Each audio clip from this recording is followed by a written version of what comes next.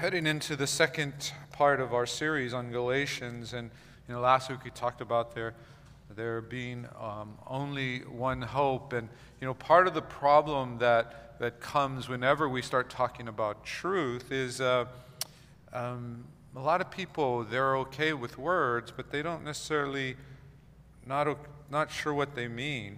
In fact, have you ever thought this about someone, or maybe someone has said this to you? I don't think those words mean what you think they mean. As you know, I've been a teacher, professor.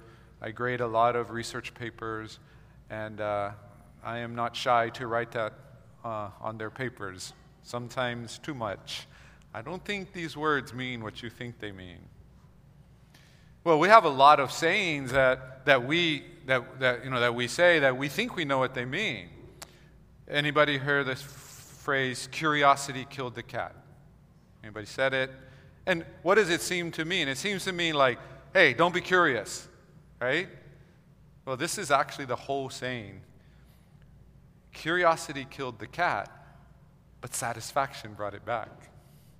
It actually means the opposite of how we use it. It's not discouraging curiosity at all. How about if you've ever heard the phrase, blood is thicker than water? Right? And that's usually meant to mean family is stronger ties than any other kind of ties we can have. This is the whole phrase, the whole sentence. The blood of the covenant is thicker than the water of the womb. It's the opposite.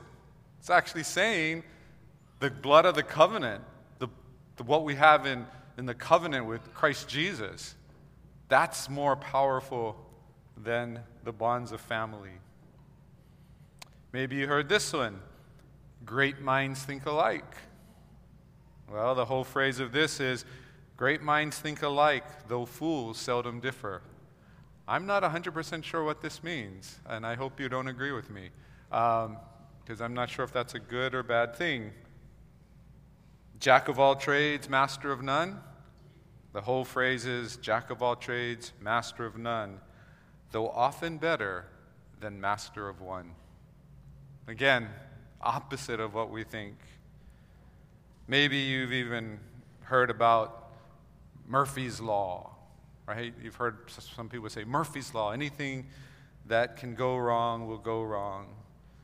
Well, what the person actually was saying is that he was actually criticizing one of his like workmates, and he said, if there's more than one way to do a job, that guy, and one will result in disaster, that guy will do it that way, right? It's not exactly anything can go wrong. He's actually saying, no, this guy is choosing the worst possible way to do something. We have words, and we say words, and we think we know what they mean, but do we really? See, many people are willing to accept a statement as true as long as they're able to interpret what it means. That's very common, and I've heard this ever since I've been in church, and I still hear people say this today. And I'm going to be honest with you, I used to say it myself, where we would be talking about Scripture, and it would be like, well, everybody's entitled to their opinion. No, you're not. Those are the words of truth. What we need to know is not what my opinion is, what my interpretation is, what I think it means. What I need to know is, what does it actually mean? What is the truth? And, a lot of times it's like, it's so confusing because I listen to one pastor over here, I read one book over here, and they seem to disagree, and I just don't know what to do. You know what you need to do? You need to study God's Word. You need to, as we talked about this morning in our Sunday school, you need to find those people, and hopefully those are the people here in this church that are also pursuing truth and studying together. You don't just throw up your hands and say, well, you know what? Everybody's entitled to their opinion. I'm not going to sort it out. I'm just going to, whatever. It's good. But we kind of live in this world where we're willing to accept truth statements as long as we can kind of make them fit whatever we really want in our lives. It's kind of what's happening in the churches in Galatia. Remember last week we talked about it, that, we're talking about multiple churches in this region. And they had started out right. Everything was going well. But they're starting to follow this very dangerous false teaching. If these Christians are who we think they are, then who they are either a combination of, one, non-Jewish people who've converted to Christianity, or they're Jewish people who actually were just ethnically Jewish, but they were really living more, they were just kind of maybe following some of the traditions, but really not Jewish in a religious sense. And so you have these groups that have no connection to Judaism. And then they become Christians, and some people come along, and we're going to see that some of them are well-meaning, and some of them are actually sincere believers, and others, they may be sincere, but they're not really believing the gospel. But they come along and they want to help them. They want to correct them. They want to teach them the right way. But let me just tell you something. If someone comes along and teaches something false, and you end up believing it, there's a certain point where you can blame them, where you can say, like, sounded so convincing. That serpent, it's the way he said his S's. He was just trustworthy. The fruit, it looked so good. The arguments were so convincing. But one of the things that when we look back even at this original sin, we know that there was something about Eve and something about Adam that wanted to do it. They weren't forced. They wanted to do it. Oh, they may have been tricked. But you can only be tricked into doing something that there's something inside of you that you want to do it. If I have a jar of razor blades, I don't care how tricky I am, I don't think I can get you to drink that jar of razor blades because there's nothing inside of you that would want to do it. But if there's something inside of us, even if we've pushed it down, even if we're pretending that it's not there, but the other person knows it's there, they can get us. They can trick us. They can pull us in. There's something about these Galatian Christians that wants to believe what the false teachers are saying. And so Paul, he writes in verse 6 of chapter 1, he says, I am astonished. I'm astonished. I don't know that word really captures it. This is actually just this Greek word that's just thaumazo that can mean just amazed. I'm amazed, but there's no positive here. Amazed has a sense of something like really good that I'm seeing that's amazing me. But, astonished I think is a little too neutral. He could be, I'm shocked. I'm stunned. And I'm stunned that you are so quickly deserting him who called you in the grace of Christ and are turning to a different gospel. Not that there is another one, But there are some who trouble you and want to distort the gospel of Christ. But even if we or an angel from heaven should preach to you a gospel contrary to the one we preach to you, let him be accursed. Paul's right up front. Again, this is not a happy letter. This isn't like subtle. This isn't like, hey, how you guys doing? I heard there, that through the grapevine that there were some things. No, right off the bat, I'm stunned. If you read Paul's other letters, other than 1 Corinthians, he starts off with a doxology. He thanks God for the people that he's writing to. He talks about their faith. But here, right off the bat, I'm stunned, I'm shocked.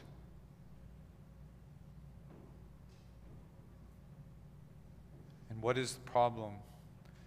The problem is that they are going after a different gospel. But Paul wants to make clear right here, right from the very beginning, there is only one gospel. Last week we said there's only one hope. Well, there's only one gospel that will fulfill that hope. And so he's saying, hey, heard you turning to a different gospel, but make no mistake, there is no other gospel. And even if you say, no, we weren't, Paul, you misunderstand, Paul. We weren't going to another gospel. These guys just came along and helped us interpret the gospel. Again, Paul doesn't sugarcoat this. He doesn't say interpret. He says distorts. Because that's what's happening. And so he's stunned. He's stunned by the fact that they're going to a different gospel. He's stunned that it was so quick. So quickly. And he wants to make them also understand this. Because I think in their minds, they don't believe this. I think in their minds they think like, Paul, we still believe all the stuff you said. But we also believe what these other guys are saying. What Paul is trying to help them understand is you cannot believe a gospel of grace and it's simultaneously believe a gospel of works. They're mutually exclusive. You cannot. It's not possible. They kind of want to have it both ways. But let me introduce to you a thought here, a thought that I think sometimes we don't talk about enough in the church today. And it's because we're scared of this word. And as soon as someone says this word, as soon as someone brings it up, people just immediately go, ooh, that's, I kind of don't want to talk about that. In fact, I have trouble getting people, even in smaller Bible study groups, small group kind of talking, to get people to talk about this. But it's why Paul is so stunned. It's because he was there. He was there when many of them converted to Christianity. He heard what they said. He saw the change. He knew what they experienced. And that's what stuns him. This wasn't a bunch of people just sitting around going, Paul, them's some good ideas. Let's talk about it. You know what? We're going to give your way a try.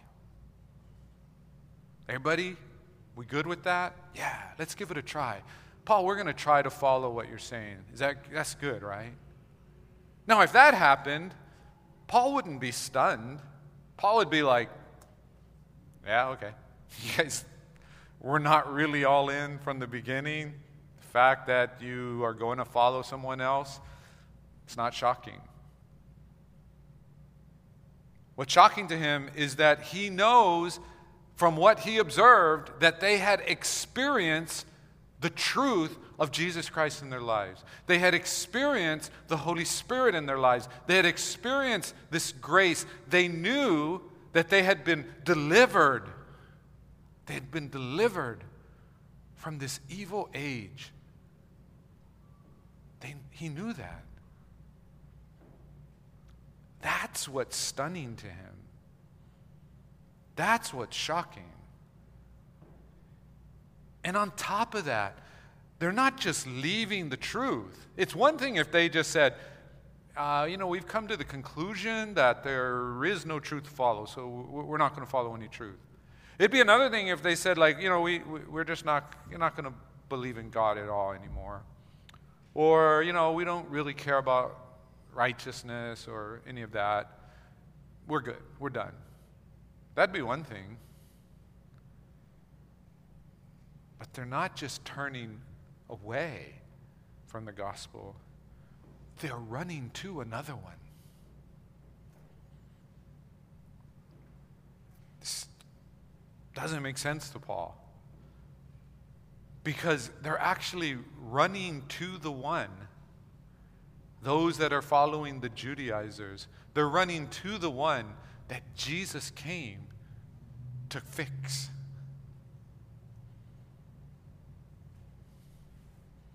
And that's why Paul says, he goes, this is the truth because you know it. You've experienced it. It's not just knowledge that you've heard. It's not just scripture that's been properly interpreted.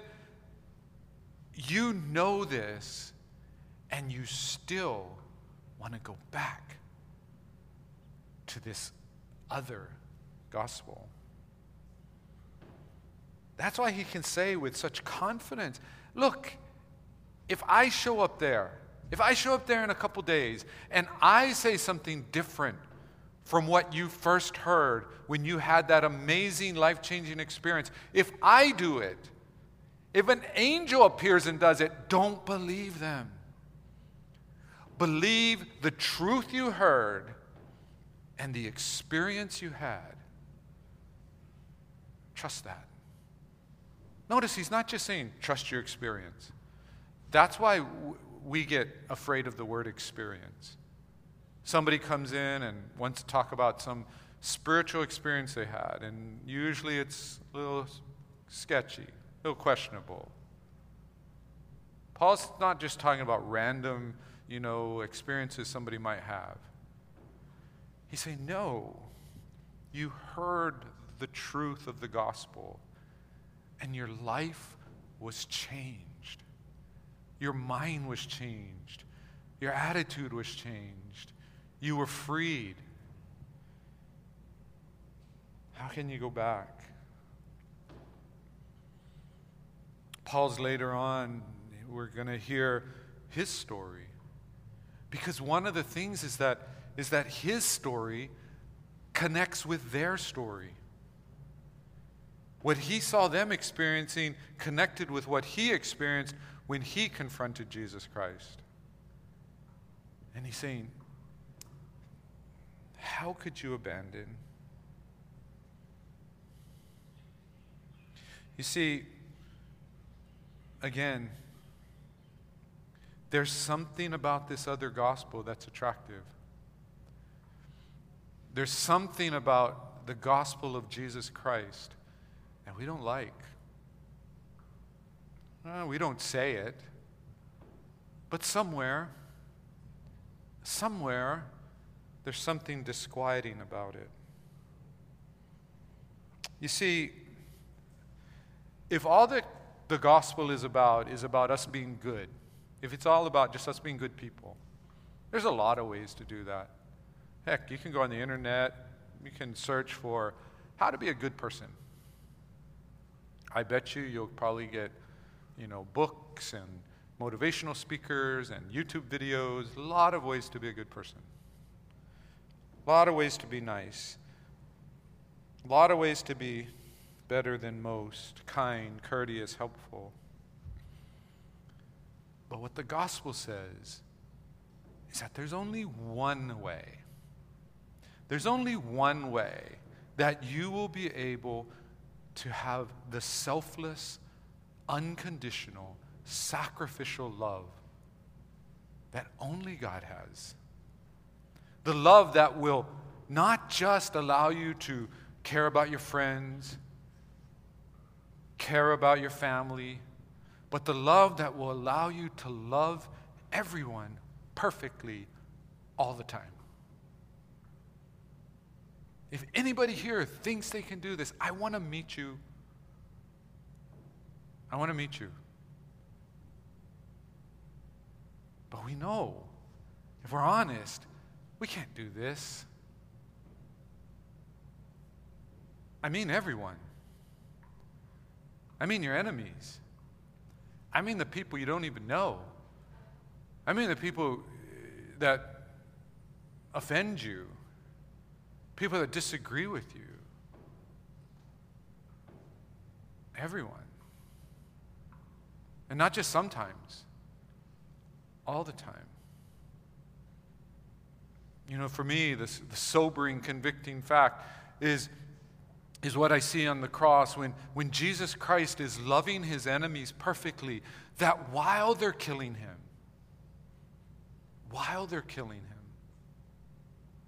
he's forgiving them. Not after the fact, not beforehand. You know, he doesn't like pray up before the cross and, hey, God, you know, those guys are going to do some pretty despicable things. I'm going to forgive them in advance. It's not after the fact like, wow, that cross was pretty terrible, but you know what, I forgive those guys. No. The story is, while he's suffering, while they're beating him, while they're mocking him, in intense pain, when the rest of us would be absorbed with, let's get this over with, end this, free me, somehow get me out of this situation. In the middle of that situation, Jesus Christ is forgiving his enemies. I know I can't do that. I don't even want to try. It's a high standard. Paul gets this. He knows what they're going after. They're going after being good, being kind, being gentle. They've accepted less than what Jesus Christ offers. There's something else that comes into play here, and we're going to see this play out in some of the stories that are told in Galatians.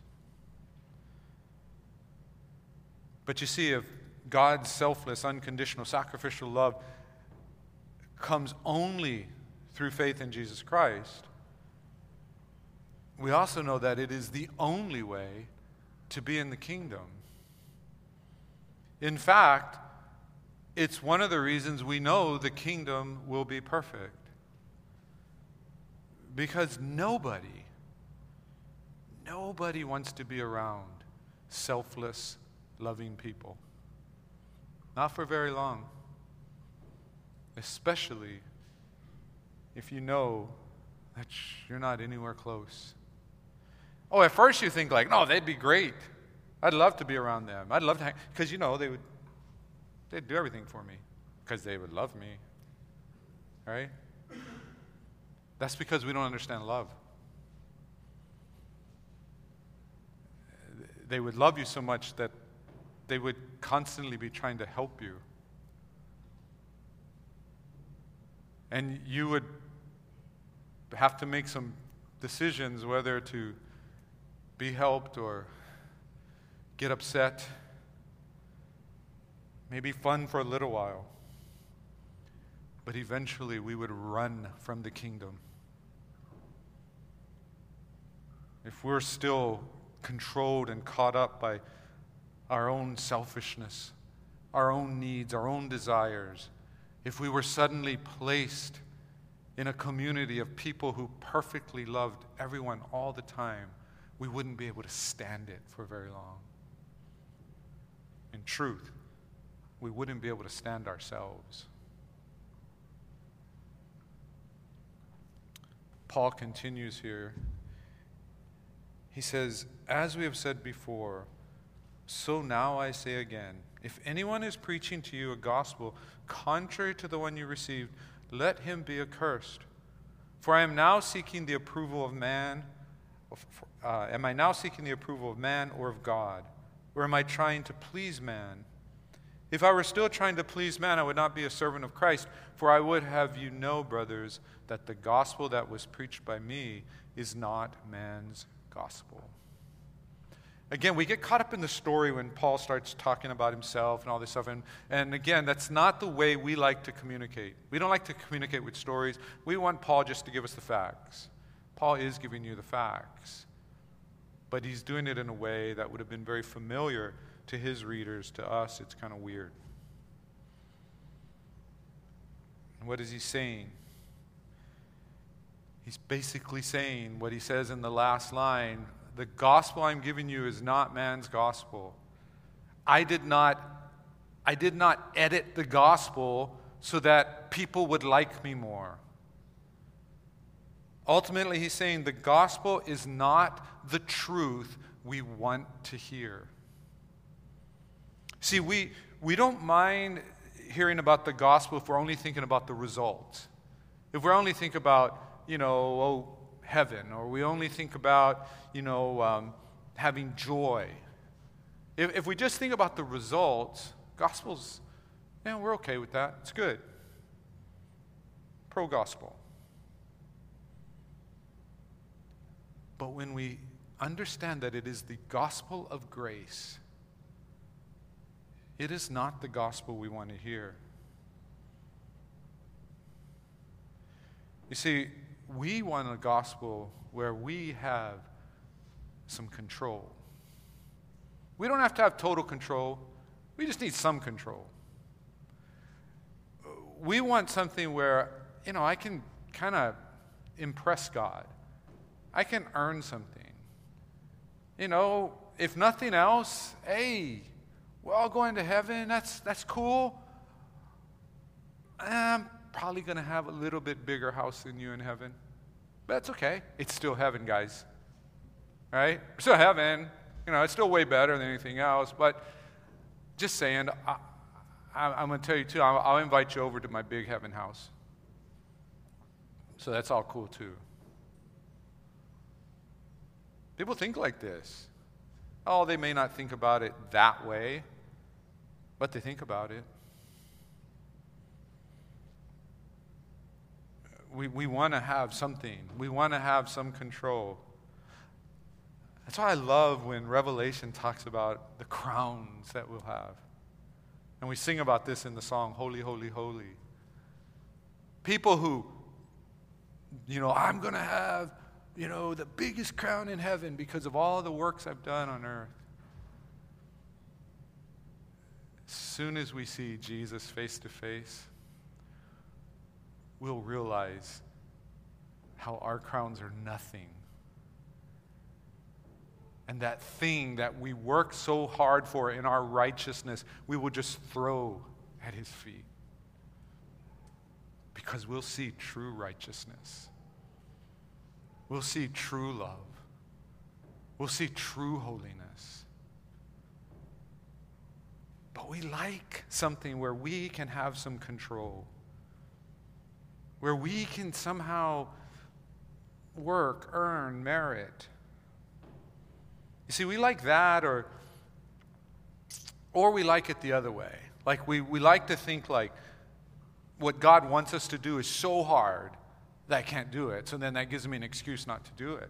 Like, I'm just too bad. I just couldn't possibly do it. I'm just too weak. I'm just not smart enough. Whatever. I just can't. So it either gives us an excuse to do nothing, and so we like that kind of gospel, or we want something that allows us to have some control,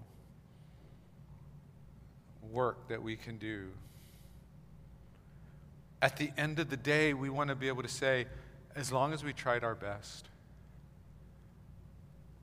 I'm not joking with you when I say I have college students who think the fact that they worked hard is good enough for them to get an A. No, me, I can't even fathom saying that to my teachers when I was younger. Because I always knew what the deal was. It wasn't how hard I worked, it's what I actually produced. But understand, there's a lot of people who treat God that way. Oh, God, I can ignore your word. God, I can ignore the gospel. I can just kind of do my own thing, kind of make it up, kind of come up with my own definition of what's good. Oh, maybe I'll consult a few experts here and there and kind of, add Jesus to that list of people that I'll think about. And then I'm going to be as good as I can. And you know what? Because I tried my best, sort of, you're going to take me. We like that gospel. You know how I know we like that gospel? Because even though there's nothing in Christianity that says that's correct, if you ask most people in the United States, what is Christianity? They will describe it that way. It's about doing good, right? It's about doing good. Because God wants you to do good. So you do good. I didn't teach them that. It's a man thing. What human beings come up with. And we're drawn to that. We're drawn to that. And we don't like what Paul writes in Romans 5. If you look at Romans 5, I'm not going to read the passage for you, but if you look at Romans 5, in just a few verses, 6 through 10, Paul calls us helpless. He calls us godless. He calls us enemies. But he says, in the midst of that, at the right time, God demonstrated his love for us. Sent Jesus Christ. See, Christianity is the only faith, it's the only philosophy, the only religion, the only theology, anything you want to describe Christianity as, it's the only one that admits up front that it is impossible to do what is required. Doesn't matter how hard you work. Doesn't matter how good you think you are. Doesn't matter how disciplined you are. You cannot. Instead, it says, but God can. In fact, through Jesus Christ, God has made a way for you to meet that impossible standard. In fact, Christ has already met that standard.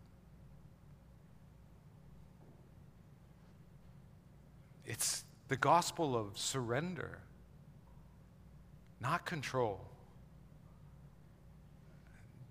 God doesn't make promises to us about what's going to happen in our earthly lives. There's no promise that you're going to live longer if you become a Christian. There's no promise that you're going to have more wealth. Even that you're going to have more happiness. There's no promises of that. We surrender. We give all to Christ. Say, use everything I have, everything I am, my past, my present, my future, use it for your glory, however you want to use it.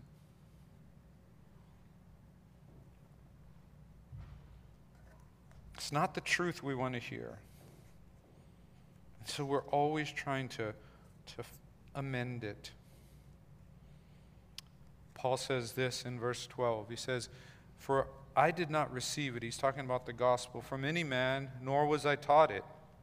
But I received it through a revelation of Jesus Christ. For you have heard of my former life in Judaism, how I persecuted the church violently and tried to destroy it. And I was advancing in Judaism because many of my own age among my people, so extremely zealous was I for the traditions of my fathers. But when he who had set me apart before I was born, and who called me by his grace, was pleased to reveal his Son to me, in order that I might preach him among the Gentiles, I did not immediately consult with anyone, nor did I go up to Jerusalem to those who were apostles before me, but I went away into Arabia and returned again to Damascus. Then after 3 years I went up to Jerusalem to visit Cephas and remained with him 15 days. But I saw none of the other apostles except James, the Lord's brother. In what I am writing to you before God, I do not lie. Then I went into the regions of Syria and Cilicia, and I was still unknown in person to the churches of Judea that are in Christ. They only were hearing it said, "He who used to persecute us is now preaching the faith he once tried to destroy," and they glorified God because of me. What's Paul doing here? Paul is taking his experience. He's taking the truth that was given to him, and was given to him in a unique way. He had known the Hebrew Scriptures, but he didn't really understand them until Jesus Christ confronts him on the Damascus road. And then all of a sudden, everything's changed. He has the experience. And then he talks about his interaction with Peter and James and some of the other church leaders. And notice what's missing from here. What's missing from here is not what's going to be missing in chapter 2. What's missing from here is they're okay. They're agreeing. No one's disagreeing. No one's saying, "Paul, that's wrong." No, you got it wrong, Paul. It's really, about Judaism. And we just kind of, added Jesus. No, he's saying no. We had fellowship. We talked about things. There was this unity that we shared. And in fact, the main thing people would say is they were amazed that the guy who used to persecute them is now preaching the gospel. And so he's sharing this autobiographical information. We love it from a biblical standpoint because we get so few glimpses into Paul's life from Paul. We get one here. But don't be distracted by it. He's not just giving this information to give information, and he's not just making this one point, but he's doing it because he's actually helping them understand this is what the gospel does. It brings us together.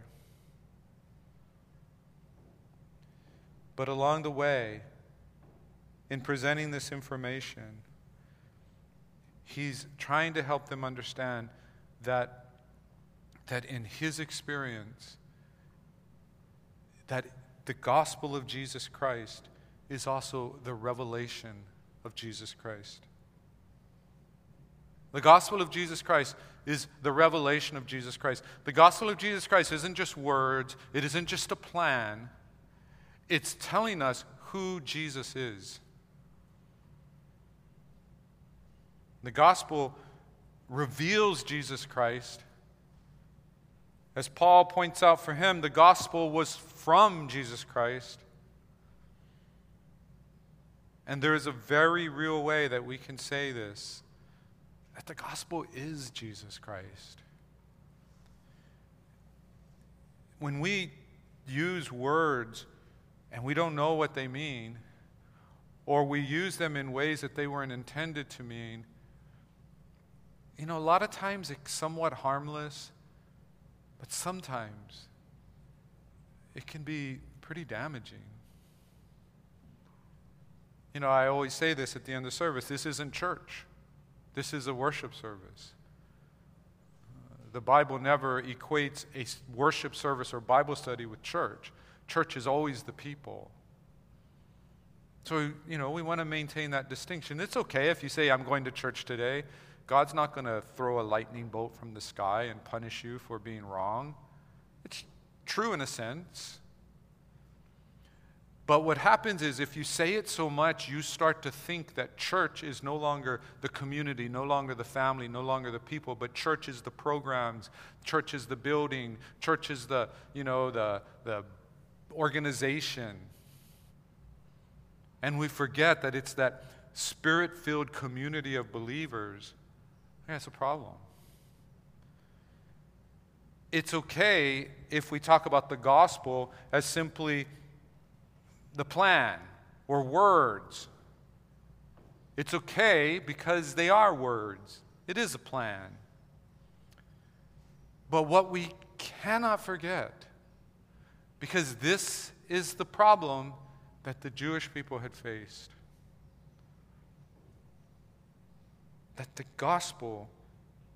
in the gospel, Jesus Christ is revealing himself to us. He's not just saying, here's some things, agree to these things.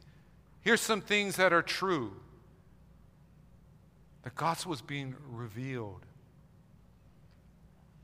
And for Paul, it was not just revealed, it was also realized. He experienced it. I think part of the problem we sometimes have in church today is a lot of people, they have had the gospel revealed to them. They know the truth, but they haven't realized it. They may have prayed a prayer. They may have been baptized, but they haven't realized that profound life change. And I'm not saying that it happens instantaneously all at once. It does for some people. Some people are like Paul, literally were blind and now can see. Others, they have to look back over their lives and they can see what Christ has done in their lives and shaping them and helping them to become someone they never thought they would ever be or could even have conceived of. But there's the realization of the gospel, the experience of the gospel. And that realization and that experience is because the gospel is Jesus Christ. It's not just words. It's the person of Jesus Christ. This is a personal gospel. Those of you who've been Christians for a long time, if you're like me, when I can think of the driest times in my life, the driest spiritual times are the times when Christianity has just become words and beliefs. And I've forgotten that this was connecting me to the person of Jesus Christ.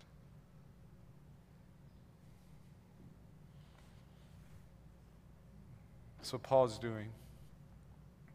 He's telling his story. He's telling how he got there. He's telling where he was. He sees the profound change. Some of you know this. You know who you were before Christ. You know what Christ did for you. But here's the thing about the gospel. The gospel, the true gospel, the gospel of grace, is not just realized at a point in time. Because this is the person of Jesus Christ, this is realized every day. I ask this question of myself as much as I ask it of you. When was the last time you felt the manifest presence of Jesus Christ in your life? I would hope it was like this morning, this past week. But if you're like me, it can be a long time. We say it's a personal relationship with Jesus Christ. Is it? Is it? It should be. See, this is the good news. The good news of the gospel. The good news is that there's a way for anyone to enter the kingdom of heaven. Anyone can be in a right relationship with God. But there's only one way. And that way is through faith in Jesus Christ. Because what Jesus Christ promises to do through faith in Jesus Christ, He promises to come and make us new. He promises to give us the Holy Spirit. We're being made new. The Holy Spirit will pour out God's love on our lives. We will be able to love, not perfectly, but at least moving in the direction of that perfect love. Think about your experience of salvation. Not just the moment, how many ever weeks, months, years ago it was, but your entire experience of salvation, however long it's been. Are you willing to bet your life, your eternity, your reputation, everything on that the words of the gospel were true and your experience with Christ has been true? Not simply intellectually persuaded, but having experienced and continue to experience something you've never experienced before. This is why Paul is stunned. This is why he's shocked, because he believes that the Galatians had that experience and they're walking away from it. They knew the words of truth. They experienced what that gospel of grace could do in their lives. And they were leaving it behind.